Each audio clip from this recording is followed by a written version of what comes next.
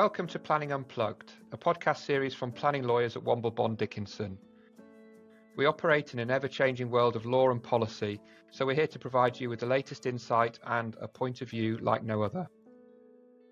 Hi everybody, my name is Kate Ashworth and back today with James Clark to talk a bit more about biodiversity net gain. Today we're going to be talking about the impact on landowners and what people with land suitable for biodiversity net gain might want to think about. So this is our third in the series and the final one in this series on biodiversity net gain. So turning to our speakers, hi James. Hi there, Kate. And then also today we have a surprise guest, Andrew Farquharson, a partner in our agriculture team, who has been advising clients on creating and selling biodiversity net gain units from a land's perspective. Hi, Andrew. Hi, Kate. Hi, James. As Kate says, I'm a partner in our agriculture farms and estates team, and I specialise in advising landowners in relation to all kinds of development projects, both residential and commercial, but also in relation to biodiversity net gain projects and schemes. Great. Well, welcome to our podcast. Thank you both, and let's get started. We talked last time about what biodiversity net gain is and what developers need to be aware of. We've also looked at local planning authorities, but why do landowners need to know about biodiversity net gain? Well, I think, as you say, Kate, last time we looked at it from a developer perspective, and there is the hierarchy that the developers have to work through. So can they deliver it on site? And if they can't deliver it on site or can't deliver all of it on site, then they can look at off-site solutions. And I think that's the point at which landowners can potentially become involved in this whole BNG process. So the government has laid the groundwork really to create a market in biodiversity net gain, and we see the framework of it now, but of course the implementation of it and how it's going to play out in practice is yet to come. So I think today we'll be looking at sort of about how this is going to work in practice perhaps, and it will be a constraint on land, but although there's a constraint, there is the benefit for landowners, which is that there is something that they can buy and sell and is possibly a good opportunity for them in diversifying their land or generating an income stream from that land that wasn't available to them before. Great. So if a landowner thinks they might have land that could be used for providing off-site biodiversity net gain, what do you think the key things they need to do are? I suppose one of the first things is instructing an ecologist. So looking at what the baseline biodiversity value of that land is and its potential. So what could be done by way of habitat enhancements and what potentially could that land achieve in terms of its biodiversity value. Andrew, what are your thoughts on that? There are huge opportunities for landowners in this arena at the moment because developers just obviously have no real appetite for carrying out the habitat management themselves. They really want to effectively subcontract that to landowners to create the habitat and to manage it going forward, and then landowner gets paid by the developer for doing that work. The land could also be let to a wildlife trust, and there's a potential source of further income there as a consequence of that. A lot of our clients are speaking to the Environment Bank at the moment too. They effectively act almost as a middleman. They take a farm business tenancy agreement from the landowner. Landowner gets paid a fixed rent, potentially reviewed during the term of that arrangement, so that they have a source of income. They know what they're going to get paid. But it's the Environment Bank who ultimately sell the units to the developer. That all said, the way that arrangement normally works is that there's a sublease back to the landowner and they get paid by the Environment Bank for carrying out the work on site. So it's almost a win-win from a landowner's perspective. I think it is a really interesting approach, isn't it? So how this will work and how landowners will grapple with it. And it does very much, as you say, Andrew, come back to that principle of due diligence. I think one of the things that I've seen, certainly with landowners talking about BNG, is whether or not different types of credits or other sort of payments can be stacked in addition to biodiversity net gain. And I think in principle from the guidance, it is possible. But my understanding is that you can't, if you're already obliged to do something to obtain credits on something else, for example, carbon or for nutrient neutrality, you can't then obtain biodiversity. You can't sell that biodiversity units if you're already obliged to do it, but it can coexist in theory. Yeah, James, linked to that is any land which is in a stewardship scheme or other environmental land management scheme. A landowner can't effectively get paid twice, so if they're getting paid for carrying out works under a stewardship scheme, they can't also then use that land for biodiversity net gain and get paid a second time for doing effectively the same job on that land. An important thing for landowners to bear in mind too is if land is charged to a bank, so mortgage to a bank, when a scheme is entered into, a BNG scheme is entered into with a developer, you're going to have to get consent from the bank under the terms of the charge to that agreement. And a lot of banks at the moment, as I think has been talked about in earlier sessions, this is very much a new area for banks, something which they haven't really quite got their heads around. And so getting those consents is difficult, potentially time consuming. So that needs to be sort of borne in mind as part of the process. Landowners also need to think if land is held by them in their pension fund. Again, you've got to comply with the requirements of the pension fund too. It's not just simply going off and entering into an agreement with a developer for a BNG scheme. You've got to comply with the pension fund's requirements as well. Just quickly, just a question from me, going back to the stacking point. For an example, if you had land and you were going to create nutrient neutrality credits by ceasing farming, for example, and you did that, and then you could sell those credits. If you then, on top of that, created habitat on that land, which is different, but does create biodiversity net gain units, then that is possible because the two actions are mutually exclusive, but both create credits. But if you had to create habitat as part of the nutrient neutrality, then you couldn't count that as biodiversity net gain. Is that what we're saying? I think that's my understanding, Kate. I'm sure there will be cases that will test it, and probably in practice where you draw the line, it may not be as on certain schemes, it may not be as distinct, because I imagine some of these agreements were perhaps prepared and entered into for the creation of other credits before biodiversity net gain was thought of. So it would be interesting to see in practice whether these things do draw to very distinct and discrete sort of categories so that you can pass it up in that way. But my understanding is that that's right. As long as you're not doing what you've already obliged to do, you can't, as Andrew said, can't get paid twice, as it were.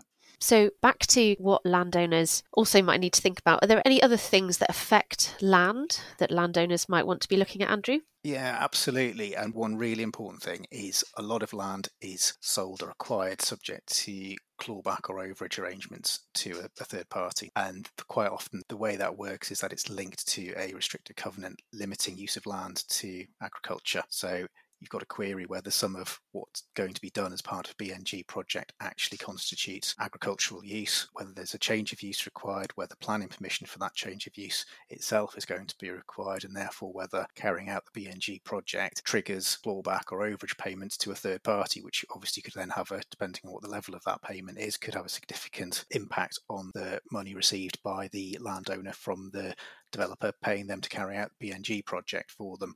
And that's a really, really important one. Really just carrying out due diligence on the title. So checking at land registry, any covenants which affect the use of the land, any clawback or overage arrangements, as I've talked about, any easements which exist. So if there are rights over a parcel of land where there's already existing cabling or water pipes or things like that, those need to be thought about to make sure that you're not going to interfere with any of the covenants which sit alongside those as part of carrying out the BNG work. Yeah, one of the things we were talking about earlier is statutory undertaker equipment. So, for example, I mean, that might not always show up on the title. Most of the time people know it's there. But yeah, that existence of kit and the fact the company may need to go in and do repairs, that's something that actually people do need to be thinking about.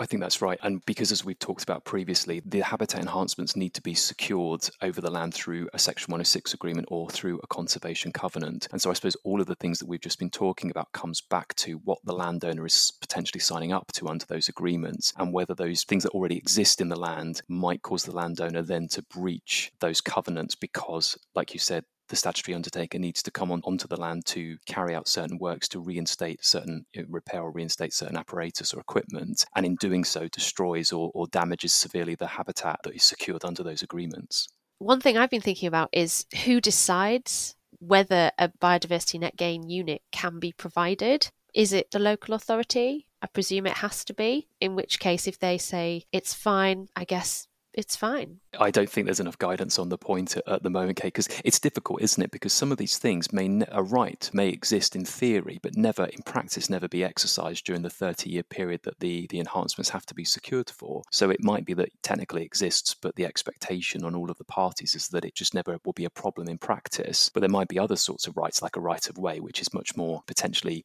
exercised much more frequently and will be much more relevant. But I've not seen anything in the guidance so far that would give authorities a sort sort of an indication as to how to treat those things, what weight to give them in terms of deciding whether or not that's adequate in terms of a conservation covenant could be secured against certain land subject to certain rights. And one of the things you touched on, Andrew, that I think we were talking about the other day is clawbacks and overages and agricultural restrictions. I think one of the other problems at the moment is biodiversity net gain classed as agriculture? And again, I'm not sure if there's an answer to that. I don't think there is a simple answer to that. I mean, there are definitions of agriculture, but whether BNG works constitute agriculture, it really depends on a case-by-case basis as to exactly what you're doing on the land. If it's, for example, planting up a meadow, that seems to me to be pretty clearly agricultural. But if you're creating a pond with some trees around it and a nice habitat for mammals and bird life, it query whether that is agriculture. So that's where you potentially fall foul of restricted covenants affecting the freehold title to the land, and also potentially fall foul of clawback and overage arrangements. Okay, there's lots of issues to think about there, lots and lots of things for landowners to have a look at. But say that all goes to plan and we're working towards creating some biodiversity net gain units. How are developers going to know that these units are available? Presumably they are registered. How does that work? You're absolutely right. So once the legal agreement has been entered into, whether that's a Section 106 or a conservation covenant, the biodiversity units must be registered with Natural England, and there's a process and a fee to be paid to Natural England for registration. However, as we understand it, that register will contain, in terms of the public-facing version of the register, will contain sort of very bare details of it, but no contact details for the owner of those units. So from a developer's perspective, something more will be needed in order to put the developer wishing to buy credits in touch with the landowners who own those credits, or own those biodiversity units for sale, should I say. And so at the moment, in the absence of the register, I think definitely from my perspective, what we're seeing is private deals. So contacts and land agents getting in touch with each other, as opposed to using a register and using Section 106 as well through the local authority, as opposed to conservation covenants. Yeah, I think that's right, Kate. I think that's where professional networks, lawyers, surveyors in particular, really come into their own. There are obviously plenty of landowners who'll be speaking to house builders and other developers on a regular basis, particularly those on the sort of urban fringe where residential development, for example, is regularly happening. And those sort of projects are the sort of ones where landowners might be able to facilitate BNG works on some other land which they own, maybe a bit further down the road from where the residential development's happening. But I think there are definitely some landowners who are attempting to go out there and speak to developers direct. I'm not sure quite how successful that's being, but I think definitely using your surveyor, land agent, lawyer who'll have useful contacts is probably good advice. I think that's absolutely right for landowners. Other actions that they can be looking to do, as you say, as well as relying upon those professional networks to make contact with developers, is also actively looking to promote their land for inclusion in local nature recovery strategies, which various bodies, usually the county council in a two-tier authority, are required to prepare. And the benefit to landowners of doing that is that there's a benefit when applying the metric, is that there's a strategic significance multiplier for land that is secured under a strategy, and essentially you can get more biodiversity units from the same amount of habitat enhancements, if you like, than if you did it elsewhere. So I think there's good steps for landowners to take to be proactive, but it's this period whilst this market is developing, I think is challenging, because that networks and infrastructure databases don't yet exist to sort of make this operate in the market as a market in the way that perhaps government was foreseeing it will do. So I think it's a matter of time, hopefully, for this to bed in. I think we will get there. There's lots and lots of things for people to think about and try. It's just so new, isn't it? I think, have this conversation in a year's time, be very different. I think that's right. And I think it'll be interesting to see how this works in terms of the pricing of biodiversity units, because I think we know that the statutory credits will sort of operate almost like as a cap to the price, I would think. But whereas if you're trying to charge more than the statutory credits, then I think the developer would just say, well, I'll just buy statutory credits then. But I think that if it's difficult for developers to know who has units for sale, then it makes you wonder how the market will operate in terms of setting the price for units and generating competition between unit providers. So we've got the land, we've got confirmation it's suitable for biodiversity net gain, and now we've got developers interested. What else is there to think about? Are there other things landowners need to be thinking about on top of all of all of the things we've already discussed? I think it goes back to what Andrew was saying at the beginning, which is if you're on the developer side of things, you want to outsource this, you want it to be someone else to have the responsibility, ideally for creating the habitat enhancements, but certainly for their management and maintenance over the 30-year period. And I think that is something that landowners do need to think about, is are they willing to deal with that management and maintenance themselves, or are they equally going to want to try and pass that down the line? For example, as Andrew said, there might be wildlife trusts or other bodies that they potentially could lease land to carry out that function. It might align with the objectives of that body. I think that's right. I think one thing landowners also need to be wary of, as you touched on there, James, is the 30-year period for BNG is a very long time. What else could come along in that timescale, which could potentially be a more valuable source of income to a landowner, where they may want to use the land which they've already committed to using for BNG. They may want to use it at some point during that time for some other purpose, but they can't if they've entered it into a BNG scheme or entered into a BNG scheme with a developer or council. I think another thing which landowners need to think about as well is how payments to be made to them under a BNG arrangement with the developer. We're seeing a mixture of those at the moment. In some cases, a lump sum payable up front, in some cases paid in instalments, in some cases paid on an annual basis, almost like a rent under a lease or tenancy arrangement. Those are all fine, but in some cases you're talking about quite significant sums of money, and landowners need to think about how they can secure those payments, bearing in mind if it's paid in instalments or on an annual basis, we need potentially security for them to be paid over the full 30-year life of the scheme. So those are really important things to think about. I think that's right. And also looking at the 30-year requirement, I mean, there also needs to be thought given to any force majeure type events, storms, floods and the like that might cause serious damage to the enhancements, and what the landowner's responsibilities would be in that scenario, what in terms of reinstatement of the enhancements. And particularly, it'll be interesting to see what practice develops around the timing of that. So if you have a habitat that might take a good number of years to establish and to be at its sort of optimal condition, if you have that force majeure type event in year 29 of the 30-year period, do those reinstatement provisions apply in the same way, or is there some other mechanism that can be considered in that scenario? So I think there's quite a lot to think about, and potentially for landowners that retain that management and maintenance responsibility themselves, quite a lot of risk that they could be signing up to. Absolutely. Similarly, James, if you are committing to establish a BNG habitat for a 30-year period, the sort of force majeure events you've talked about, storms and floods, inevitably are going to happen at some point during that period. To what extent does the landowner have to try and take steps to mitigate the damage caused by those, to try and reduce any impact on the habitat that's being created, as well as obviously making it good after it's been damaged by those sort of events? I think that's a particularly problematic area and one that's not really been thought through, particularly bearing in mind some of the schemes entail at the moment. I talked earlier about creation of a pond and woodland area around it or something like that.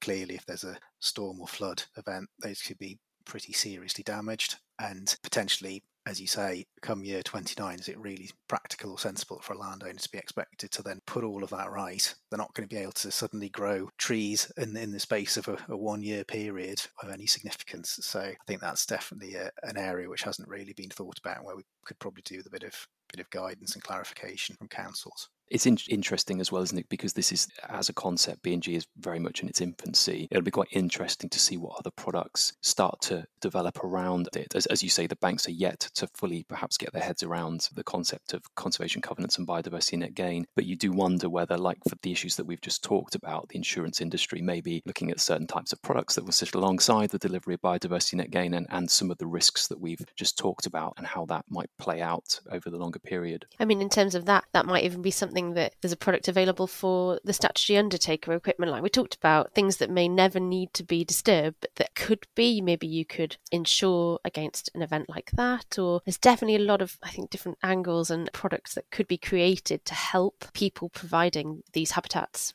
So that was a really, really good discussion. I think there's an awful lot to think about, and I think we probably could have carried on for quite a lot longer, but I am going to wrap this up. So, as we've been doing with our last 2 podcasts, can you give me top 3 takeaways for landowners on biodiversity net gain to wrap up this podcast? Thanks, Kate. I think for my part, doing due diligence on the site at the outset is absolutely key, both to check it's physically and, if you like, environmentally suitable, but also to check title, what's on there at the land registry, anything which could impact on using the land for a BNG scheme, making sure there are no nasties which are going to cause a problem for you on that is definitely a really, really important thing to do.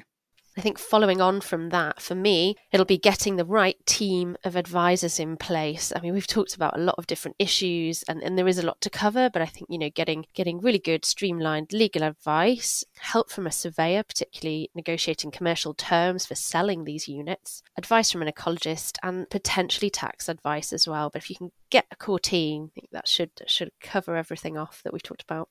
And I think from my part, I would say probably, don't spend it all at once. If you're a landowner that's got responsibility for managing and maintaining the land over the full 30-year period, and if, as we've talked about earlier, if that payment comes in by way of a lump sum, you do need to think about those management and maintenance responsibilities over the full term that the habitat enhancements are required to be in place, and how you deal with, like we talked about, those force majeure type events if they occur and if those things place obligations upon you. Great. Well, thank you both very much, and I hope you enjoyed our third podcast on Biodiversity Net Gain. Bye, everybody. Thanks very much. Bye-bye. Thanks. Bye.